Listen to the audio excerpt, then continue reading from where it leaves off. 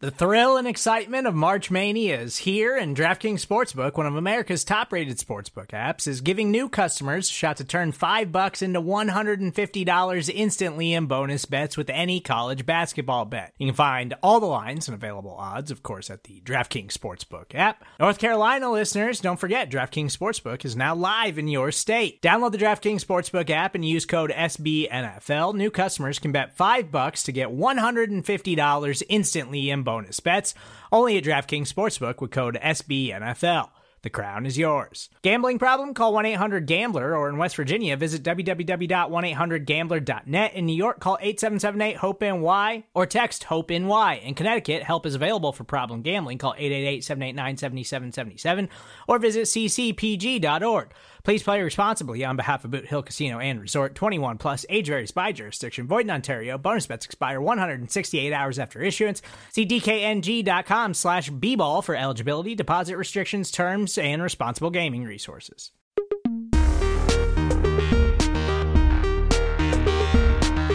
Welcome back to another edition of NFL University, the show where we educate you on all things across the National Football League. I am Steven Serta of Arrowhead Pride. NFL University is brought to you by DraftKings. DraftKings Sportsbook is an official sports betting partner of the NFL. Download the DraftKings Sportsbook app today and use code SBNNFL for a special offer when you sign up. That's code SBNNFL only at the DraftKings Sportsbook. We've got plenty to get to on today's show, but where we begin, former Raiders head coach John Gruden appeared in court today for the first hearing in his lawsuit against the NFL. Gruden claims the NFL leaked emails in a malicious campaign to get him fired. Big note from this is that the judge did deny the NFL's motion to dismiss, so the suit remains in court, and it will move forward. Likely means good things for John Gruden's case as opposed to the NFL side. But let me welcome in Justice Mosqueda of Acme Packing Co., as well as Kyle Posey of Niners Nation.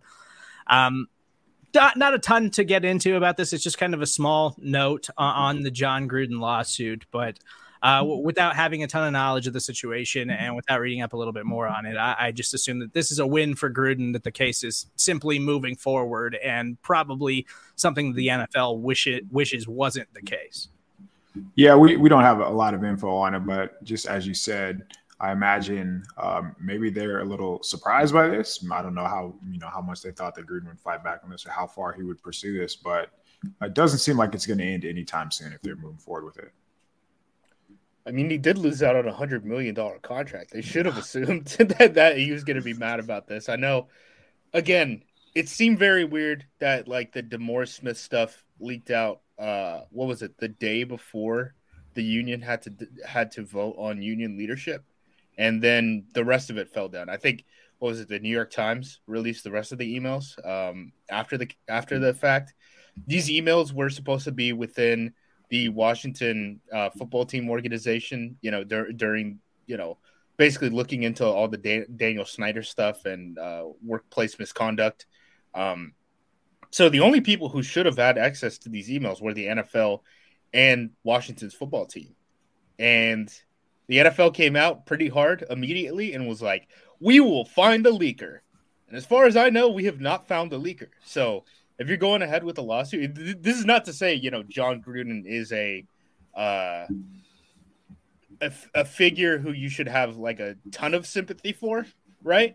But if you're saying, hey, the NFL leaked these emails, probably gave them to like the New York Times to get him out of there, I probably believe that, because why would Washington do it, right? So we'll see if it gets to discovery. That's always the thing that the NFL just does not want to deal with at all. If it gets to discovery, we're definitely going to have a lot of juicy stuff to talk about, but it'll probably get settled out of court and John Gruden will make a bunch of money. Yeah, we'll continue to monitor the story and keep an eye on it, because as Justice mentioned, like if it does get to discovery, I have to imagine that John Gruden knows. We'll have headlines every day. Yeah, John Gruden knows where some NFL bodies are buried. So the NFL is probably hoping that is not the case. Another quick bit of news before we get into our year 2 breakout candidates. The NFL has slowed the head coaching interview process, but they are reportedly expanding the Rooney Rule to now include quarterback coaches, which is probably going to have a huge effect on coaching searches in general across the league, correct? Yeah, 100%. The big thing with that is just being able to interview multiple people for those type of jobs, right? Everyone knows that the basically the way to become an NFL head coach, right? You become a quarterback coach, you get promoted to offensive coordinator, then you become a head coach, right? That's just kind of how this thing goes. Like how many of these guys, Nathaniel Hackett, for example, right? He's never been a head coach before. What does he coach? Quarterbacks, and then he became an offensive coordinator, and then he gets promoted. It's just being the guy around one of these top quarterbacks is kind of how you fast track your career.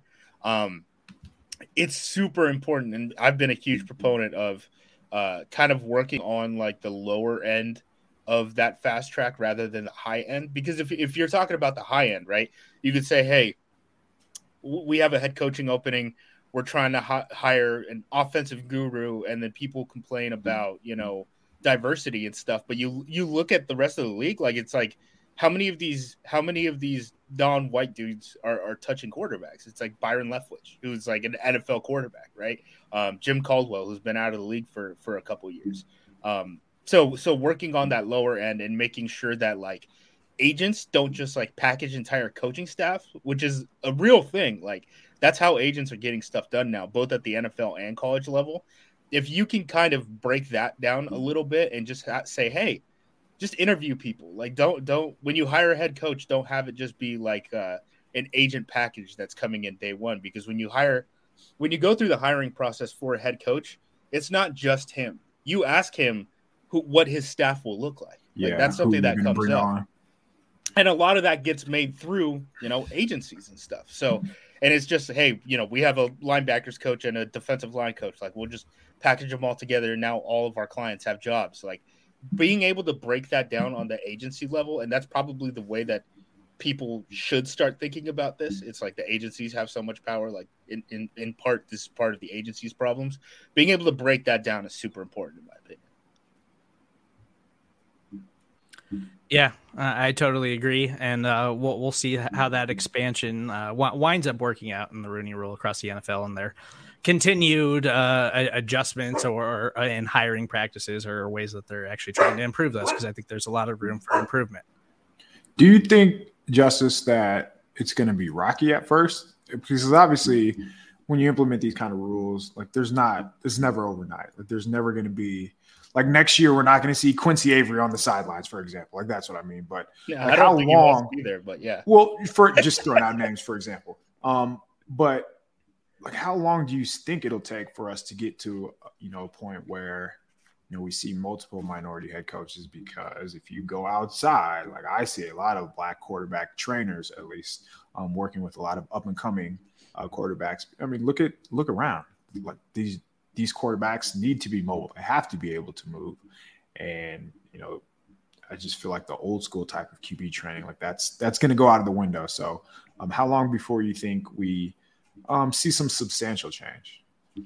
I think it'll probably be a couple of years, but I do think that this is going to make a change, right? Like having public pressure on, the quarterback position of not just individual franchises, but like the league as a whole, where you're like, do you have a culture problem if you're interviewing these guys and you don't think any of them are qualified? I think the interesting thing is like, so you hire a quarterback coach. What are his bona fides before he becomes a quarterback coach, right? Like a first-time quarterback coach. I'm not talking about a guy who's been around before, right? That's where it becomes like, are we developing, you see like assistant quarterback coach and stuff like that, right? Like the guys who are like in the meeting rooms, but they're like not on field coaches during the actual games and stuff like that. Are we going to do a better job of developing that through like the Bill Walsh Fellowship, where they have college coaches intern with NFL teams over the summer to help out with training camp and stuff like that? Or is it going to be something like college coaches with bona fides, right? Like black quarterback coaches at the college level, FBS, Power 5, who are getting shots at these jobs. So that's what's going to be interesting to me, is like, where does this come from, right? Because this pipeline has not been developed. So we're fast tracking this pipeline a little bit. It's just a question of like, how do we, like, where are these people actually going to come from, right? So I think that's my question, and that's the part that's probably going to take a couple years. But I think at some point this stuff is going to end up trending in the right direction. I don't think outside of ownership, which I think should probably get more pressure than we usually put on it in terms of like sometimes they just want to hire the guy that they want to hang out with and like go to luncheons and They're stuff buddies like that. Yeah, exactly. Like there should be more pressure on that end than like the actual coaching staffs. But like outside of agencies and ownership, I don't think anyone in the NFL actually wants this damn problem, right? So I think the fact that they're willing to fix it, and we have the Bill Walsh Minority Fellowship stuff, and now we're gonna have the Rooney Rule for quarterback coaches, which might help college quarterback coaches fast track their career. I think that this is all good. This is all good news. And it should help quarterback play in the NFL, which is the biggest thing, right? If you're interviewing more people and instead of just going to an agency and saying, hey, we want to hire your head coach, this is the one guy he wants to be his quarterback coach, having a national search for a quarterback coach will only improve, what quarterback development looks like at the NFL level. It's not like there's I don't even know how to explain it. It's not like we're saying, for every, one white quarterback coach, you have to hire one black quarterback coach or something like that. It's just, hey, how about we interview guys and have a national search? That can only lead to better results. Just like the staffs in general, the 49ers staff, Shanahan, he just hired all of either his former players that he's coached before or guys that he's been around at previous stops. So he hired a bunch of his dad's guys, right? Like who's the running backs coach? The running backs coach is the same guy who found Terrell Davis. Yeah. That's where we are right now. I mean, that's how a lot of this stuff happens. It's interpersonal relationships. You're in the foxhole with these guys, and then agencies come into play at a certain point. But I just think it's good to have national searches for any position, especially the quarterback position. Like it can only make the NFL better, in my opinion. Before we get to our year 2 breakout players, fellas, I almost forgot we have to fix the Pro Bowl. The NFL is reportedly looking into changing it up, not even having like a traditional game because nobody watches the Pro Bowl, but enough people still watch it that it's a big enough deal. They don't want to totally do away with it. So they're trying to fix it. I mean, I'm never going to watch the Pro Bowl. Like, as somebody who consumes so much football media, and it is like lives and breathes this stuff throughout the NFL season, I don't think there's any format, any change they could do to get me to be locked into the Pro Bowl the week before the Super Bowl. So May 2015, there was a Green Bay Packers producer who talked about rewatching the Pro Bowl, and I feel like people should be aware of this. He said, you rewatch the Pro Bowl just to come away thinking Breeze is the worst player in the game. Look, first of all, I was right. I was ahead of the curve in 2015. Sometimes you watch the Pro Bowl. I had nothing else to watch. It's like, what else is there? There's the East West Shrine game that week. There's like Senior Bowl practices. Outside of there's not much going on. Yeah, that's amazing. Yeah, traditionally Pro Bowl week, I'm like, that's a Sunday I get to live my life and do anything other just than go outside. Yeah. How dare you try to take away my football weekends? With the dark times, like looking down the tunnel. No, I'll watch the damn Pro Bowl for at least like a quarter. I think the way you fix the Pro Bowl is like, one, you got to figure out more teams. 2, you got to make like each game a quarter. Like have like a rookie team, have a sophomore team, and then the AFC and NFC teams. Just have them play one quarter and have it be like a tournament. So you're playing like, what is that, 3 quarters of football? Oh, here we go. So AFC West versus the NFC West first quarter, South versus South. So you can do that on and on. There we go. Yeah, just something, just some sort of a tournament, because these guys don't try until the fourth quarter anyway. Right. So like, just have it one quarter, and like, I definitely want the rookies and sophomores in there at some point. One, because I think it's just a good showcase for like young talent, to just kind of like just get a look at like what is up and coming in the league. And 2, it would also be very embarrassing for some of these professional players to lose to a bunch of rookies, and I don't think they want to do that. So add the extra motivation. So my deal was, and people are throwing out all kind of like the things that we already saw. For example, like the 40-yard dash, like the fastest player, which what used to happen is like Darrell Green used to just smoke everybody, and that really wasn't a thing. So I don't know why we're going back to that. It would be the same thing this year where like Tyreek Hill would just run by everybody. Like nobody really wants to see that. I don't know. I like the idea of just breaking it down, showcasing your talent, and just it can still be football, just in a different way. But there has to be more like practice elements. Like, why can't we have like a one-on-one competition? Because that's what people want to see. They want to be entertained. Get the linemen in there, get the linemen out there and doing something that involves them with the ball. What are the linemen gonna do? Oh, linemen 7-on-7. I will never watch that. KP, that should never be a thing. You've coached high school kids. Do the high school kids get any more hype than when the linemen are having to like run scout teams 7-on-7? The big man relays like they do in track and field, do something like that. Or now it's like big man competitions where like they have a tug of war is what we do, like on 7-on-7s. In between that, like there will be linemen having like tug of wars or throwing balls, just doing random things that have nothing to do with football. But again, people are entertained by that because it seems like there are more people watching the tug of wars than are watching our freaking games. So I'm sure that would be a thing in the NFL. My idea was just have an Oklahoma drill, have the anonymous scouts who said so-and-so player B wouldn't make it. And let's see how he feels about that player now. But I mean, I think Justice hit it just as far as just showcasing the young talent and breaking it up into divisions and just change it. Like, we just have to have some type of fresh blood in there. And obviously whatever's working now isn't, or whatever they have now isn't working, because if I were to ask you, hey, do you remember in the second quarter of the Pro Bowl? No, you don't, because you weren't watching it. I think anything they can do to highlight just the insane level of athleticism that you have to do, like from an individual standpoint, like to make a Pro Bowl in the NFL is going to be good. And, you know, for a sport that's trying to get more in bed with gambling, and we're seeing gambling legalized everywhere, like let's find a way to gamble on it. Like, I'd be interested in watching individual NFL players just placing like $10,000 bets or something throughout like skills competitions in the Pro Bowl. I think that would be awesome. You're trying to get these guys banned. Yeah, you're trying to get these guys banned. Okay. That'd be like a full Olympic slate for these guys, like ping pong tournaments, like everything. Yeah. You could bet on all that. So, by the way, these are high level athletes, and I imagine if we asked them to do like a different sport, they'd be like pretty damn good at that too. You say that, but like they're also trained in football, right? Mm-hmm. It's the same thing with like football players like play basketball, and it's like they can all jump. Some of them can shoot, none of them can dribble. Not a single one of them can dribble.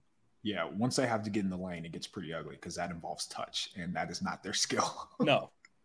But it's like these guys are just so athletically gifted. Like their poor performance on a golf course or a basketball court or something is still better than like anything any reasonable human being can do. Like Tom Brady dropping that video today of him just nailing a hole in one. If you believe it or don't, I mean, it looked pretty impressive. And they've got that golf tournament coming up. Patrick Mahomes and Josh Allen are both really big golf players. Mahomes supposedly is really, really good at golf. And he's just one of those dudes who just seems like he's good at every sport. So anything we can highlight just how insane these guys are and how competitive they are individually, I think is going to be a win for the Pro Bowl. But let's get into our year 2 breakout candidates now.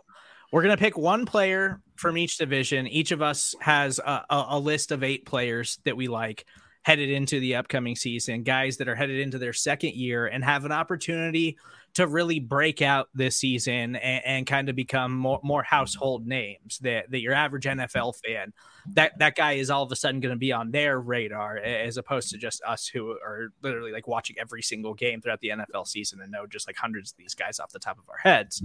So we're going to start in the NFC West.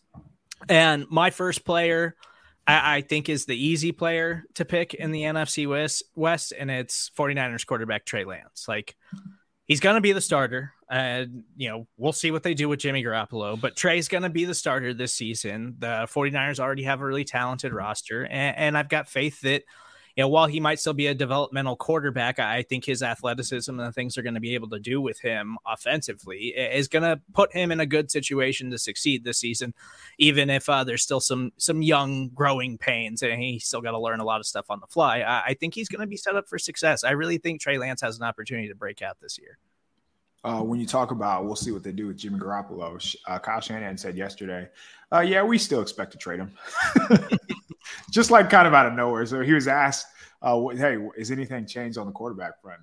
He was pretty adamant that, yeah, he's probably not going to be here. So we don't have to pretend like we don't know who's the starter. But, I mean, Lance is walking into a situation unlike any other quarterback. Like we're going to talk about a couple of the other quarterbacks, I'm sure. But think about who Trevor Lawrence had to throw to last year and who was calling his plays and the offensive line that he had in front of him, just like the structure of the offense. Then think about what Trey Lance is working with. Like he has Kyle Shanahan, Kittle, Ayuk, Debo, like a legitimate running game and an offensive line that's probably going to be even better than what they were a year ago. And that's the same offense that made the NFC Championship. So essentially, Trey Lance just has to perform at a level of Jimmy Garoppolo. And that should not be hard to do. He's going to open up the offense just as far as space and speed goes.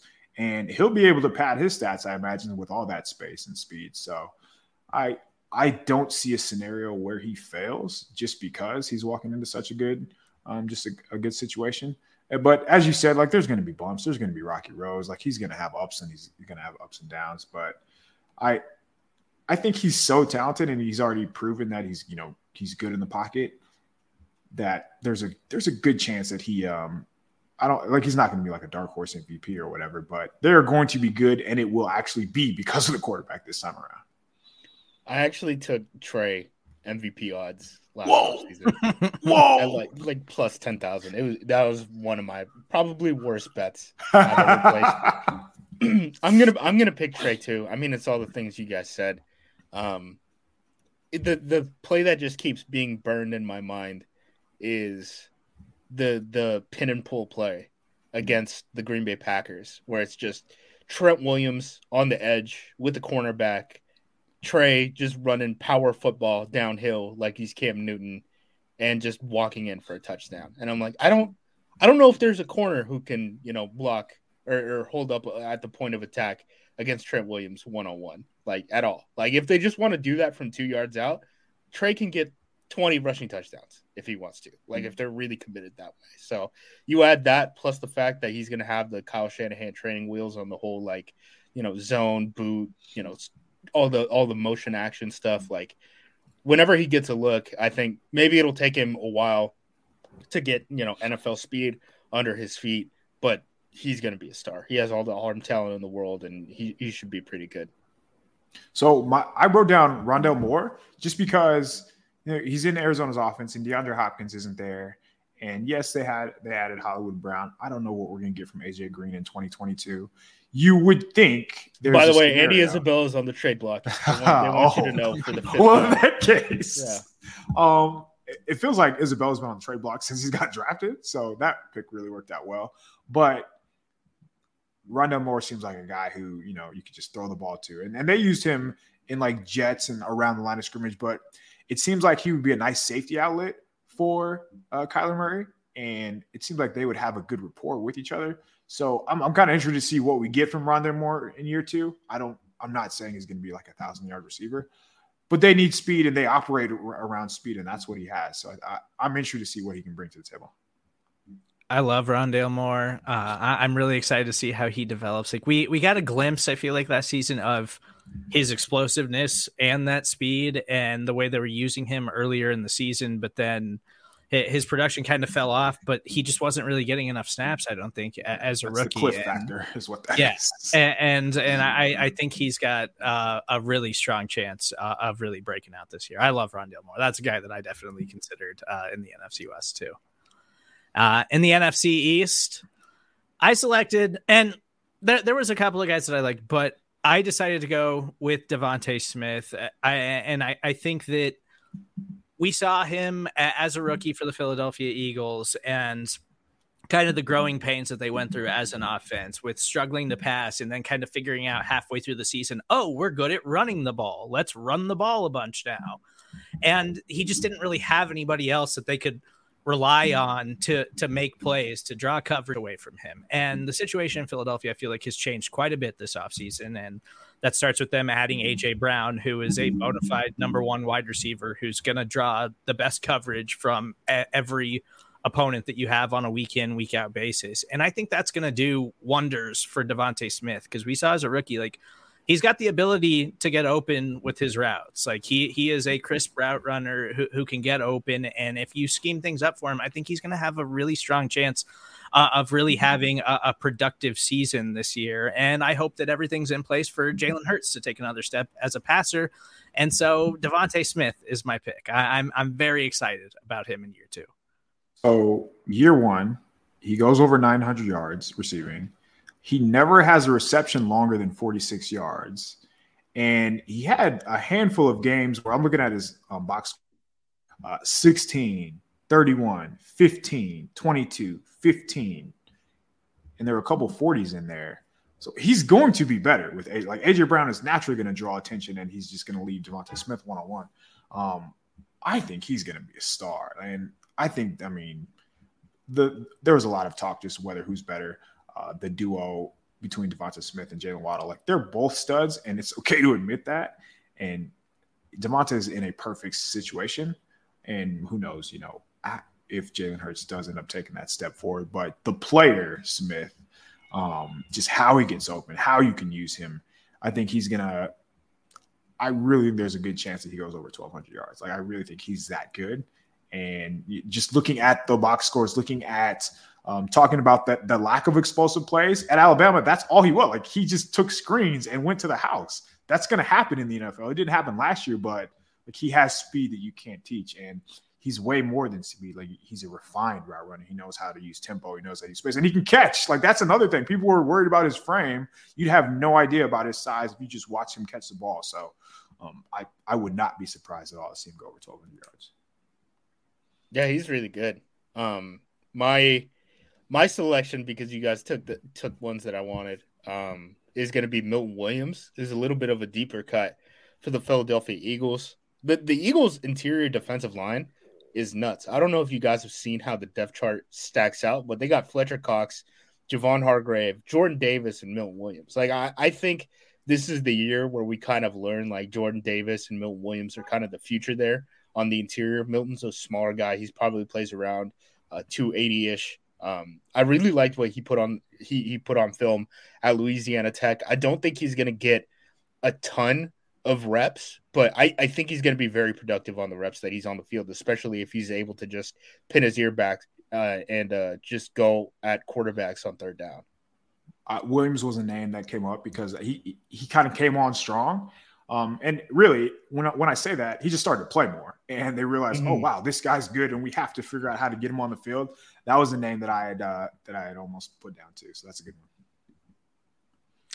Yeah, I like that Eagles front. I really like the Eagles in general. Like the more and more we talk about the Eagles, I'm just like, am I on board with them this season? Like scary. NFC East, am I all about the Eagles this year? And I keep being like, yeah, I guess I am. The KP put down Ojulari. Let's hear it.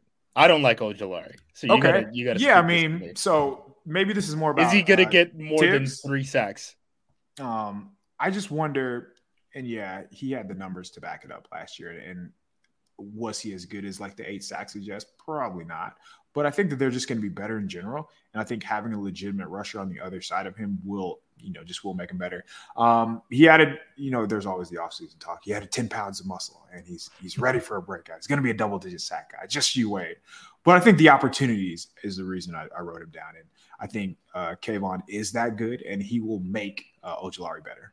We'll see. I've always thought of Ojulari as more of a run stuffer and stuff. Like, remember Ojulari at one point was being talked as like the top edge rusher in that 2021 class. Early in the process, yeah. Yeah, and then he started dropping down. He just never made sense to me as a guy who is that good. To your point, it's not like he's really going to be pushed by like Jihad Ward or O'Shane Jimenez, Quincy Roche. Like, he's going to get playing time. I just don't know if I love the player. So if he puts up like 10 sacks this season, is he just like new Brian Burns, where just he's on a bad football team and nobody knows who he is, so nobody talks about him, but he's been really good? Yeah, that's the thing. I see a lot of people like everyone talks about, I'm in the Packers bubble. Everyone talks about how good Rashawn Gary is, and I'm like, they still could have taken Brian Burns. Does no one realize how good Brian Burns is? No one cares how good Brian Burns is because he plays for the Panthers and no one wants to watch their offense.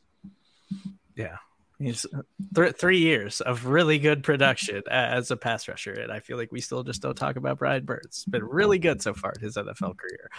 But moving on to the NFC South, I think I picked probably the most obvious choice in the South in Kyle Pitts. I know he was outstanding as a rookie, went over 1,000 yards, and just looked like, without Calvin Ridley especially, looked like Atlanta's just best pass catcher as a true rookie at the tight end position. I think he's only going to get better. And last season, he was kind of down midway through the end of the year because he was just their only viable pass catching option. So every team just knew, we can just focus on Kyle Pitts, and they don't have anybody else who's going to be reliable in that part of the game. And so them adding weapons this offseason and everything that Atlanta has done, I think it's just going to mean good stuff for Kyle Pitts, and I think he's an ascending superstar. So I expect an even bigger jump from him in year 2. Yeah, I just wonder how he's going to break out.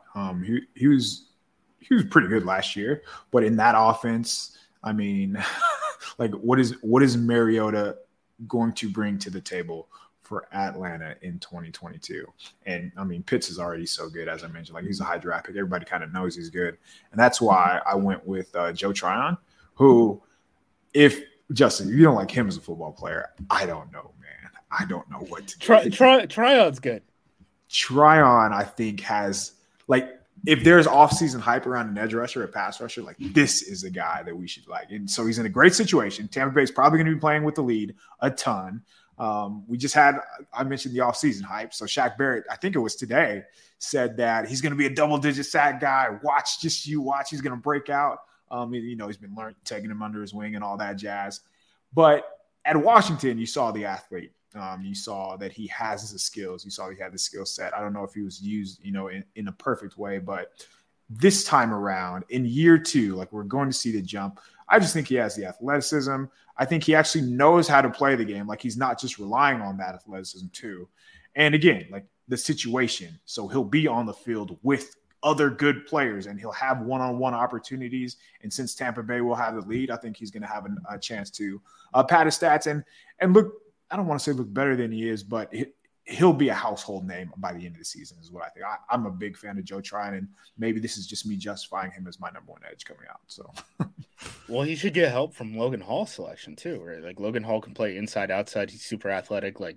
That Tampa pass rush is going to get a lot better this year, I think. My pick is J.C. Horn, the corner, who is hurt for the Carolina Panthers. He was drafted out of South Carolina. He's really his game specifically is really good in press man, right? And we'll see how much Carolina actually runs that this year. But just think of some of the names that were in this past cornerback class, right? Patrick Surtain basically played perfect. Eric Stokes had a really good year playing as a quarters cornerback. Asante Samuel Jr. played really well, and J.C. Horn was drafted ahead of all of them. And I know he was banged up, but he's a guy to keep in mind for this year because he was a guy who was talented enough to be a top 10 pick. And I feel like we've just collectively, on top of having the Brian Burns effect of he plays defense on the Carolina Panthers, no one wants to watch him. We've collectively just kind of forgotten that he's a really good talent. Yeah, J.C. Horn was a guy that I considered over Kyle Pitts because how many games did he play last season? 3 or 4? And I think the Panthers started 3-1, and we were on the Sam Darnold hype train. J.C. Horn looked really good before he broke his foot. He looked like a legitimate playmaker for that defense. And if he stays healthy this year, I think he's got a very high ceiling in the NFL. He's only 22 still. He is incredibly young, an uber athlete. That is how you build a cornerback is J.C. Horn, and not just physically and with he's a 4.4, 4.3 guy, but he's physical. He's one of So when we do the voting at the end of the year, and this sounds so stupid, one of the reasons that I was leery of putting AJ Terrell on there, and crazy good cover guy, but like he doesn't play the force well. And JC Horn is the exact opposite. Like he is one of the better tacklers that you'll see at the position in the NFL already. He's a dog, and for sure. That like matters a lot to me. So I cannot wait to see him play, man. I hope he stays healthy. He's probably going to get challenged a ton just because he is young, but it seems like he always rises to the occasion. So yeah, you mentioned those 3 games. Like he was very good when he played, man. We're going to see some cool battles with him too, right? I mean, think of all the guys New Orleans has. Think of all the guys Tampa has at wide receiver. And then Atlanta, you're getting Drake London and Kyle Pitts when he gets split out. I'm sure they're going to have him on him. So we're definitely going to see a lot of good matchups with him. Yeah, very excited about JC Horn's potential this year. Moving on to the NFC North. This division hurts a little bit because the pick that I wanted to make was Justin Fields. And I would love to see Justin Fields take a huge step forward this season, and maybe he still does that. It's just that Chicago has done absolutely nothing to help him and to make life easier for him. So I didn't pick Justin Fields just because I just don't trust what they're doing around there. I picked Lions wide receiver Amon-Ra St. Brown. He quietly had a really, really strong rookie season. And again, he's another one of those players where he's on a bad football team, kind of goes overlooked, but he just had 90 receptions as a rookie. And the Lions are headed in the right direction. Now, we don't know if Jameson Williams is going to be healthy right out of the gate to start the season next year. But Amon-Ra St. Brown proved that he can be a viable pass-catching option for that offense. And I think he's going to be a huge part of that team early on in the season, especially while they're trying to get Jameson Williams healthy. I am fascinated to see how that offense looks, of course, once they get an actual quarterback. But when it's him and Jameson, I feel like Jameson is a great compliment for St. Brown, just because you mentioned like those 90 catches. He's going to be a guy that can do all the dirty work, I guess is how you describe him. And that's what you need. Like you need those type of wideouts. So I want to see him evolve. I want to see how his game grows in the NFL. And like not a burner, not a speed guy by any means, but he's shown that, again, he can do the things over the middle, the things underneath. And every offense needs that guy. So that's a good pick. I like him. I like the direction that the Lions are going, and that pick is a big reason why. Amon-Ra St. Brown basically beat the Green Bay Packers in week 18. They played their starters for a half, and they ran all the damn trick plays, and Amon-Ra St. Brown was going nuts. I'm picking another Detroit Lion. I'm telling you, no one believes me. Stats didn't believe me when we recorded a couple Fridays ago. I really think the Detroit Lions are going to sneak into that like wild card race. Just they have so many players that I think are going to be young and good. Look, the wild card race in the NFC is not going to be pretty anyway. Like it's going to be the Saints, it's going to be the Eagles, it's going to be the Cardinals, and if the Lions are there, that probably takes two of the four are getting into the last 2 slots. The guy I want to point out is Derek Barnes, who actually had a pretty good rookie season. He's an off-ball linebacker, but they move him around a little bit. His whole thing is he played at Purdue. He was a defensive end basically until his last year there. And then they moved him to off-ball linebacker because they had guys like, George Karlaftis up front and stuff like that.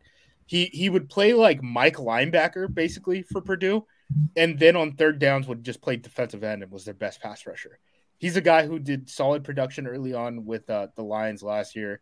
And I think it's only going to take another step up. And the guy he's not there yet, but like he's the Donta Hightower type of guy. Like the guy who's like taking on like just guards downhill, can play sideline to sideline. Like I really liked his film when I was breaking him down. I probably would have drafted him like even like a round higher than where he went. And he even beat my expectations as a rookie. So I think he's going to be a guy who everyone is probably wondering like, who the heck is this guy? But like by next year, people are going to be like, oh yeah, Derek Barnes is like, a top 10 inside linebacker of the league or something. Did you just compare? I did. And that it's slanderous because I would have given Donta Hightower like 2 or 3 Super Bowl MVPs. Like I hold that name in high regard. This is a guy who, like, when he didn't play in 2020, you noticed it. Like you saw the Patriots miss him.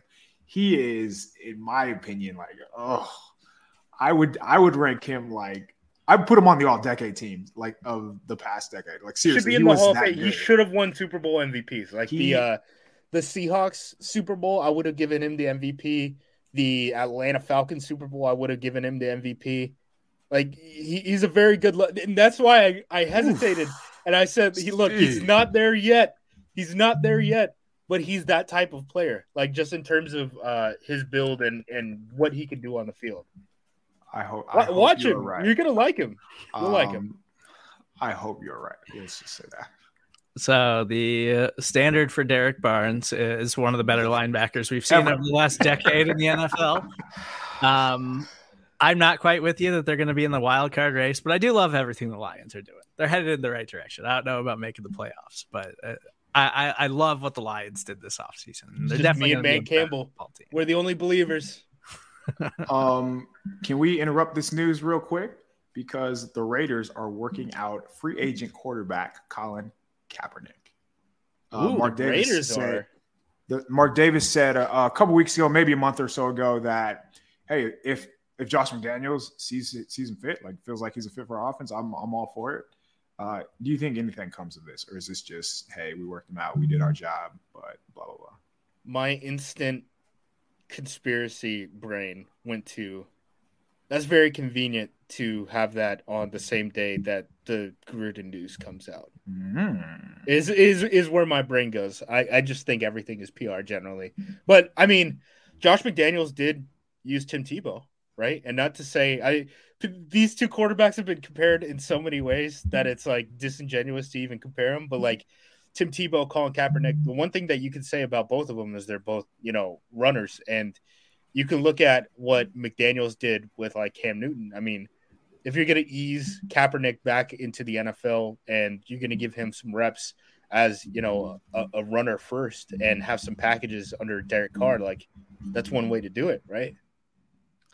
Yeah, I totally agree. It feels like it's a total PR move on this day when Judge ruled in favor of John Gruden. But I guess one positive to take away is that like at least Mark Davis is following through on the things that he said, because we've seen teams over and over again say like, oh no, like we think the world of Colin, like we think that he is a great athlete, but that nothing ever comes of it. Like at least he's getting a workout. Yeah, like the Pete Carroll stuff, I kind of feel like Pete's been a coward about this whole situation. And I only single him out because he's spoken on Colin Kaepernick so often.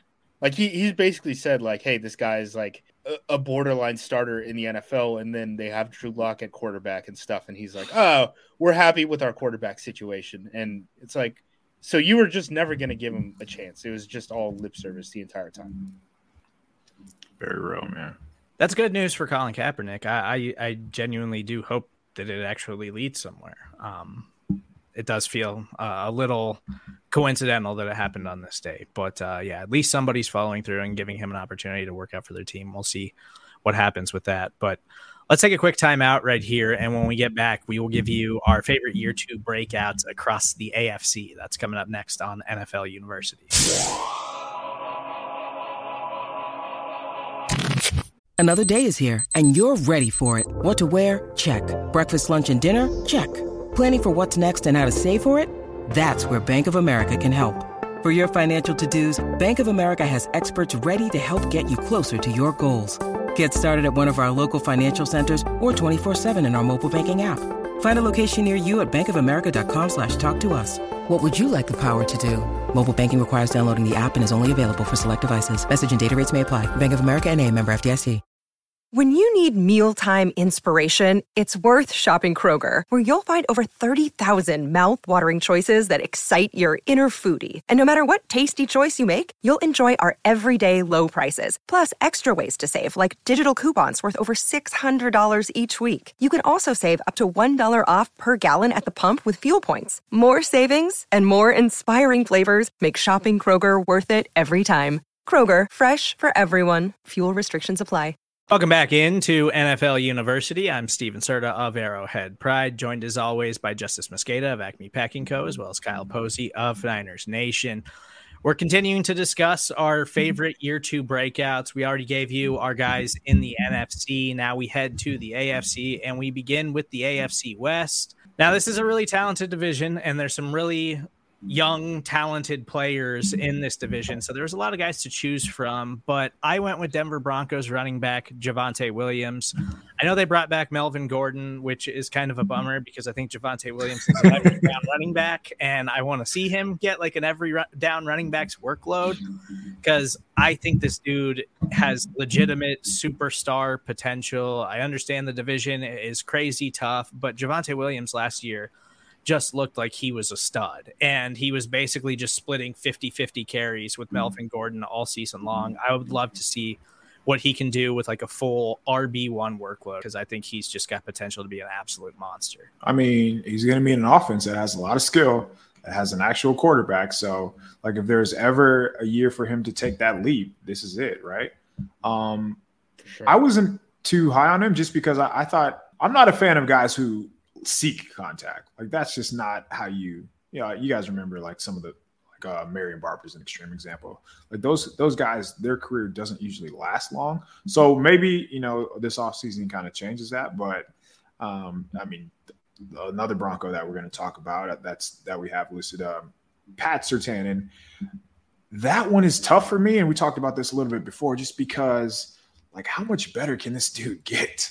And when I say that, like he was pretty insane as a rookie. My biggest issues with him coming out was just the recovery speed. But he played with such like his technique was so flawless that you just couldn't tell he was speed deficient. And I'm not, when I say speed deficient, like when I think of guys, when I think of cornerbacks, if you have a step on them, like for example, like some of the best, like Jalen Ramsey, for example, if you have a step or two on him, that's nothing. Like he's going to catch up to you. I don't see the same thing for Surtain, but again, like he knows how to play the position. Like he is so flawless that him running a 4.5, high 4.4, that doesn't matter. So I'm kind of interested to see, like, is there any way that he can get better? Which I'm sure there is, but he was so good as a rookie that, man, in a division where everybody upgraded, let's see when there are real expectations on Surtain. Now, I guess that's a better way to phrase it. Yeah, Surtain was like a year one breakout, right? And it's not even like he broke out. He was a top 10 pick, but like Surtain very much plays like he's the son of an NFL Pro Bowler who then went to the best high school in the country and then was coached by Nick Saban personally to play cornerback. Like he's basically as refined as you can get. He's way up there in terms of the best corner. I think it's like him and AJ Terrell are probably the best young corners in the league, I would say. Yeah. In terms of like the last two classes. The guy I'm going to say is Josh Palmer. And I think it's just because he's the speed guy with the Los Angeles Chargers. At some point, Justin Herbert's going to want to throw deep. He's going to get some of these looks. They didn't address the wide receiver position in the draft like some expected, potentially even as high as like in the first round. A lot of those wide receivers went off the board before they even had a pick. I think the only one left in the first round would have been Treylon Burks. So they got Keenan Allen and Mike Williams on the outside. Here are the guys Josh Palmer is going to be fighting for playing time as the third receiver. Jalen Guyton, Jason Moore, DeAndre Carter, Maurice French, Michael Bandy, Joe Reed, and Trevon Bradford. Josh Palmer is going to be playing a ton of snaps for the Los Angeles Chargers unless they sign like a Julio Jones or OBJ in free agency. So I think we can kind of lock in Josh Palmer. And he had a fine rookie season. He did okay with what his snaps were. I'm just hoping to see, a year two jump, especially with his speed and who he has under center. I think they started using him more and more as the season went along. Like that, like the last 3 games, he had over 5 targets, and a couple games before that, he had 7 targets. So I don't know if that was just a necessity, but you would think, and he is a third rounder too. So you would think they have some investment there. Yep. And it's not like they have tight ends either. Like they added Gerald Everett, who, okay, that's you were right. That's not nope. And then Donald Parham, who played for us in the XFL. So it's also nope. Yeah. So they shouldn't be taking away targets from Josh Palmer. I'm just hoping he out targets Austin Eckler, I guess, this year. I hadn't really considered how grisly that pass catcher depth chart was outside of Mike Williams. Dude, it falls off a cliff. Dude, if Keenan takes a step down, I mean, he's getting up there in age or goes down with the injury or something. I love Keenan. He's one of my favorite wide receivers in the league. But if he takes a step down, like, who's the vertical threat there? Like, is it Gerald Williams or Gerald Everett? Mike Williams? I mixed them together because they both run 4.6s. Is Keenan a top 10 wide receiver? When healthy? I mean, I would have to look at how the wide receiver board breaks down, but like he's in whatever tier the 10th wide receiver in the league is, for sure. Yeah. I'd say he's like 10 to 15, like in that range somewhere, just especially because there's just so many good young wide receivers right now. Like he's been just consistently fantastic for years now. But yeah, like the Chargers need that explosive element to their offense. So yeah, I want to be very clear. I'm pro Keenan Allen. Come ask for a trade to Green Bay, King. Here we go. So heading to the AFC East, and there's a lot happening in this division this offseason, obviously. But the guy I went with, Dolphins wide receiver Jalen Waddle. We already mentioned him a little bit when we were talking about Devontae Smith. I think Jalen Waddle has potential to be a legitimate superstar, and I think his life is just only going to be easier now that teams have to worry about, like, hell, we got to take away half the field just to stop Tyreek Hill from doing anything. Like, we got to put 2-3 guys need to be paying attention to Tyreek Hill, and I think that's only going to mean great things for Jalen Waddle. I think he's just got such a high ceiling heading into the season. I know a lot of that depends on Tua's play and whatever, but if you believe Tyreek Hill, Tua is one of the greatest quarterbacks who's ever set foot on a football field. He said that in a practice where Tua wasn't even there. Like, they're just saying nice things about the team that's paying them millions of dollars, guys. Don't overthink it. Waddle is a monster. Like, that, people need to understand that. He had 1,000 yards last season, and we're talking about Devonta Smith. So Waddle was basically like Wes Welker 4-2, like the 4-2 version of Wes Welker in that offense last year. It was slot, underneath, just didn't stretch the field at all, and for good reason, because that video has a lot of truth to it. Waddle, his longest reception was only 57 yards. Outside of that, he only had, I believe, 2 other receptions over 40 yards on the season. That's not who Jalen Waddle is. Like, he is a guy who you can throw a slant to, and he will take it to the house. I imagine Tyreek Hill will only give him more space. I thought Waddle was the best wide receiver in that class. I thought he was better than Devontae. And I mean, they're both like neck and neck, but I just think the way that the NFL is trending with, getting guys the ball right away, there's probably nobody better to excel than Waddle. So Tua, please get him the ball, hit him in stride, let him run. The world needs to see how good of a player he is. And for all the talk about his speed, like, it's world class, but he's a legitimate wide receiver too, man. You can use him. You can use him on any route, and he just knows how to go. I'm such a big fan of him. I can't wait to see him with a legitimate threat like Tyreek. It'll be fun. Yeah, I love Waddle. He's kind of in that tier for me where I'm like, was he a year one breakout? ? Where it's like he had 1,000 freaking yards. Yeah. He's getting like 19 targets a game. They're all 3 yards. Yeah. Did he broke like the rookie reception record or something like that? I believe he did. Yeah. But yeah, it's going to be interesting to see how he fits into that system and what that system even looks like, right? Because he is a good wide receiver. He is a great deep threat. But the other thing too is he's great with the ball in his hand, right? Like, I was just gonna say, if he had 2 carries last year, that is going to be different under Mike McDaniel. I promise you that. If he would have been healthy his entire time at Alabama, he probably would have been like the best punt returner we had ever seen at the college level. And that's including guys like Devin Hester. So we'll see if, they still use him like that and how many end arounds and stuff he's going to get. But, there's not a question why you're trying to feed that guy on screens and stuff, even if he does get tackled in the end zone for a safety at one point, which is just still absurd to me, even calling that play in that situation backed up. The guy I'm going to go with is Zach Wilson. Here's my entire Zach Wilson pitch. It can't be worse than last year. It literally cannot be worse than last year. It was pretty bad last year. And I think, their offensive line situation, hopefully with Becton being there, is going to get better. Their wide receiver situation is almost certainly going to be better. Defensively, they're going to be in more games because they have actual pass rushers on the field now that Carl Lawson is healthy. So I just think things are trending up generally for the Jets. I don't know how good they're going to be. They still very well could finish fourth in this division, but I just think Zach Wilson will probably see some of the flashes that we certainly didn't see as a rookie. Like, don't forget this guy was a top 3 draft pick. Yeah, it's also gains and losses season as we get into OTAs. Mac Jones has lost. Yeah, his Mac cut. Jones, best shape of my life. Put on 10 pounds of muscle because he's bulking up for the season. So I like Zach Wilson. I like what the Jets have done this offseason, and I totally agree. It can't be worse. What do we think about Mac Jones? Best shape of my life. That's just him saying he cut down on beer, right? I was gonna say, like, you just stopped eating fast food for a week, or like, what happened? Just stopped crushing like 6 packs of Busch Light every day. Yeah, so we'll see how it goes for Mac Jones and Zach Wilson. But headed to the AFC South.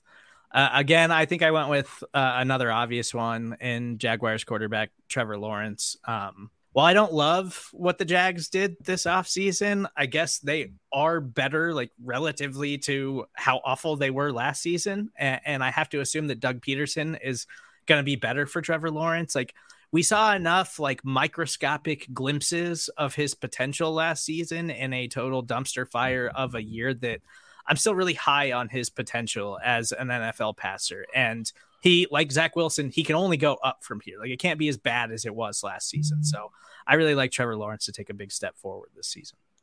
I think the only thing with Trevor, and like he's going to be better. You're only betting on him. Like, when we talk about Trey Lance, his surrounding, like, he's naturally going to be better. Like, with even Wilson, like, he has better pass catchers around him, so he's going to have opportunities to be better. With Lawrence, it's like, damn, man, like, he has to make everybody Zay better. Jones. Yeah, like we talk about Christian the roster Kirk. every week, it seems like, and there's nobody that can really bail him out, I guess is the easiest way to put it. So he is that good, and he's everybody knows who he is because he's been put on this pedestal for a reason. Like, he really has that much talent, and I mean, I actually think his rookie year was a lot better than given credit for. I know his numbers don't really reflect that, but just give him one receiver, man. Just like give him some kind of security blanket, and he doesn't have that. So, poor Trevor, man. If Trevor does have the same year as he had last year, he should demand a trade, right? Right. We're all clear here. Like, this isn't a Trevor problem, I don't think. So they have a year to figure it out, I guess. My selection, and this is where I'm going to push back on KP calling Joe Tryon the best pass rusher in last draft class. Kwity Paye. I think if he were in this draft class, we would have been talking about him as one of the higher drafted players, just because of, you look at the top guys in the 2021 draft class and the top guys in the 2022 draft class, it's night and day. I think Paye would have gone much higher. I think he's going to be good for the Indianapolis Colts. Great pass rusher, great athleticism. Sometimes it takes these guys just a little bit of time, but like Dave Ojabo just got drafted in the second round off an Achilles tear and basically couldn't see the field because Kwity Paye was out there. Kwity Paye was the number 1 pass rusher in 2020 for the Michigan Wolverines, not the guy who just went second overall. And I believe they were in the same recruiting class because Paye declared early. So I don't know. I really like Paye. I think he's got a high upside. I think we would have been talking about him very differently if he was in a different draft class. Something was off when I watched Paye coming out, and I don't know how to describe him as a player, just because, like, you mentioned his athleticism, and you mentioned, if you just look up his numbers, like, oh wow, this guy can get off. Like, this guy, like, he has what it takes. But I don't know if it was because he was tired or if because he wasn't covering enough ground in his first 3 sets, whatever it may be. But something made me hesitant because you would think the Colts, who are going to be good and who are going to be playing with the lead, like, he's going to have another, like, just like Tryon, he's going to be in a situation where he has a chance to pad his stats. But for whatever reason, man, like, something's lacking when it comes to him. I don't know what it is. I don't know how to describe it. Doubter. Hey, Hive, the Kwity boys screen cap that, and we will at the end of the year. We will have a better season, Paye or Tryon. I'll take Tryon. How are we deciding that? PFF grade? Yeah, I was going to say it has to be something that'll make me look good. So sacks, baby, you know it. All right, so somebody make note of that. We'll see how it shakes out for those guys in the upcoming offseason. Our final division, the AFC North.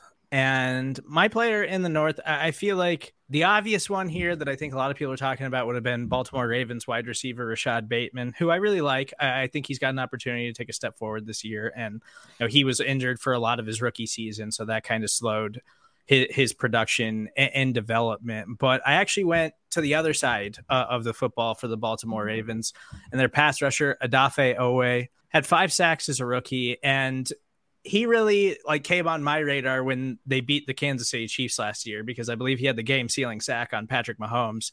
And he was the draft pick that they traded to the Ravens for Orlando Brown Jr. And it was like, man, that's such a Ravens pick. They just get pass rushers everywhere. Late first round, second round, third round, fourth round, fifth round, whatever. They just find pass rushers everywhere and develop them into guys who wind up moving on and getting huge contracts somewhere else. And they're just a factory there. And he's going to be the top guy coming off the edge for them this season. So I've got a lot of faith in Odafe Oweh just taking another step and really being the Ravens' true best pass rusher in the upcoming. I mean, they always do this, right? It's very annoying. Yeah, nobody else does it. Right. Why don't people just be more like the Ravens? How about that? It's a free pass rusher. Just take him. I don't get it. What's wrong with you guys? Whoa. He did develop so fast, though. I will say that's the big thing I'll give, not just the Ravens, scouting staff, but their actual coaching staff. He developed so fast, man. They had him in the preseason gunning punts. And then he ends up developing, this quickly into, a full-blown elite pass rusher, which is not what he was at Penn State. He very much was an idea of a player who could be very good rather than a guy who flashed it. And that you have to put that on the shoulders of the Ravens coaching staff. My guy I'm going to take is Jeremiah Owusu-Koramoah. He was drafted 52nd overall last year. He was a guy who fell down the draft. I really thought he would have been, a top 15-ish pick to me. I know he's on the smaller side. They kind of use him as that money backer and nickel stuff. They have him listed at 215 pounds. He's only 22 years old. He did well in basically every phase of football. Started 10 games. I thought he did well against the run. I thought he did well in coverage. He has, all the traits that you would want other than, size in terms of his weight. I just like the upside there. And I think he's the one money backer, quote unquote type of guy who actually has staying power. I mean, he's basically a safety, right? Who could play linebacker. I think he has more longevity than a guy like a Dion Buchanan, and he's going to be on a good football team. So I think all these things are trending right for him. Yeah, JOK, just watching him teleport from one side of the field to the other, just pretty much locked down that whole underneath flat, seam curl flat area. It was really impressive. And I think that position is going to be more and more important as we move forward in the NFL. So the Browns were ahead of the curve with him. That's just a great pick. And it's 52nd overall. I still can't believe it. Yeah. With his traits too. Yeah. As someone who watched a lot of Browns games last year, when he was healthy, he just made plays. He was just every game, you were he did something that just popped off the screen and you were like, whoa, okay, we got to pay attention to him because he can be a playmaker for that Browns defense. JOK fell down the draft because he's small. Mind you, 5 picks later, the Rams selected your boy, who's 155 pounds to play NFL football. Love the NFL. So smart. Such a smart. I can't believe it. Well, the Rams don't care about the picks. Okay, so Rashad Bateman, is there going to be too much pressure on him? Because it's kind of him. Yes. And okay. Everybody knows him and who, Mark Devin Andrews. Duvernay? There were Ravens actively begging for Jarvis Landry on Twitter. Yeah, I think there's going to be too much pressure for Rashad Bateman this year. Yeah, it's going to be rough. I mean, I guess if there's one thing that I guess works in his favor, it's that Mark Andrews is already really good. And so, he's going to get a ton of targets and draw a lot of coverage, but there is going to be a ton of pressure on him because, that wide receiver group, it's by far the weakest part of the Ravens roster. Third downs is going to be crazy for Baltimore, right? I'm not really worried about their early down stuff because they're going to use run action so much to be able to pass the ball and, use the screen game. They have big guys who can block on the perimeter. But like third down, when that they're going to be throwing, like how often is Lamar just going to be scrambling in the backfield behind an offensive line that should be able to protect him well? But like he's going to have to find running lanes, I think. So Bateman finished with 515 yards receiving, and all of that came after week 6. Over under 900 yards in 2022 for Bateman. I go over, assuming he stays healthy. I just think he's by going to necessity, right? Yeah, like there's just going to be too many available targets, and it's like, yeah, the other guys on the roster I think have had an opportunity to prove themselves, and he's the one that's got the draft stock invested in him. I agree, man. I mean, the invested wide receivers are Devin Duvernay, James Prochet, and Tylan Wallace at this point. This is where like Julio needs to sign, right? Like we all agree on that. Like Julio or OBJ, one of these guys. No, he would automatically be a starter. People talking about is Julio wash. Julio would play every single down, might crack like 1,000 yards here. So yeah, I'd be in favor of that. Just to take pressure off Rashad Bateman. Sign Julio, please, right now, Baltimore. But those are our year 2 breakout candidates. Thank you guys so much for listening to this edition of NFL University. Please make sure you subscribe, rate, and review everything that we're doing on Apple and Spotify. You can follow Justice on Twitter at JUMOSQ. You can follow KP at KP_show. I'm Steven Serta. That's where you can find me, and we will talk to you guys next week.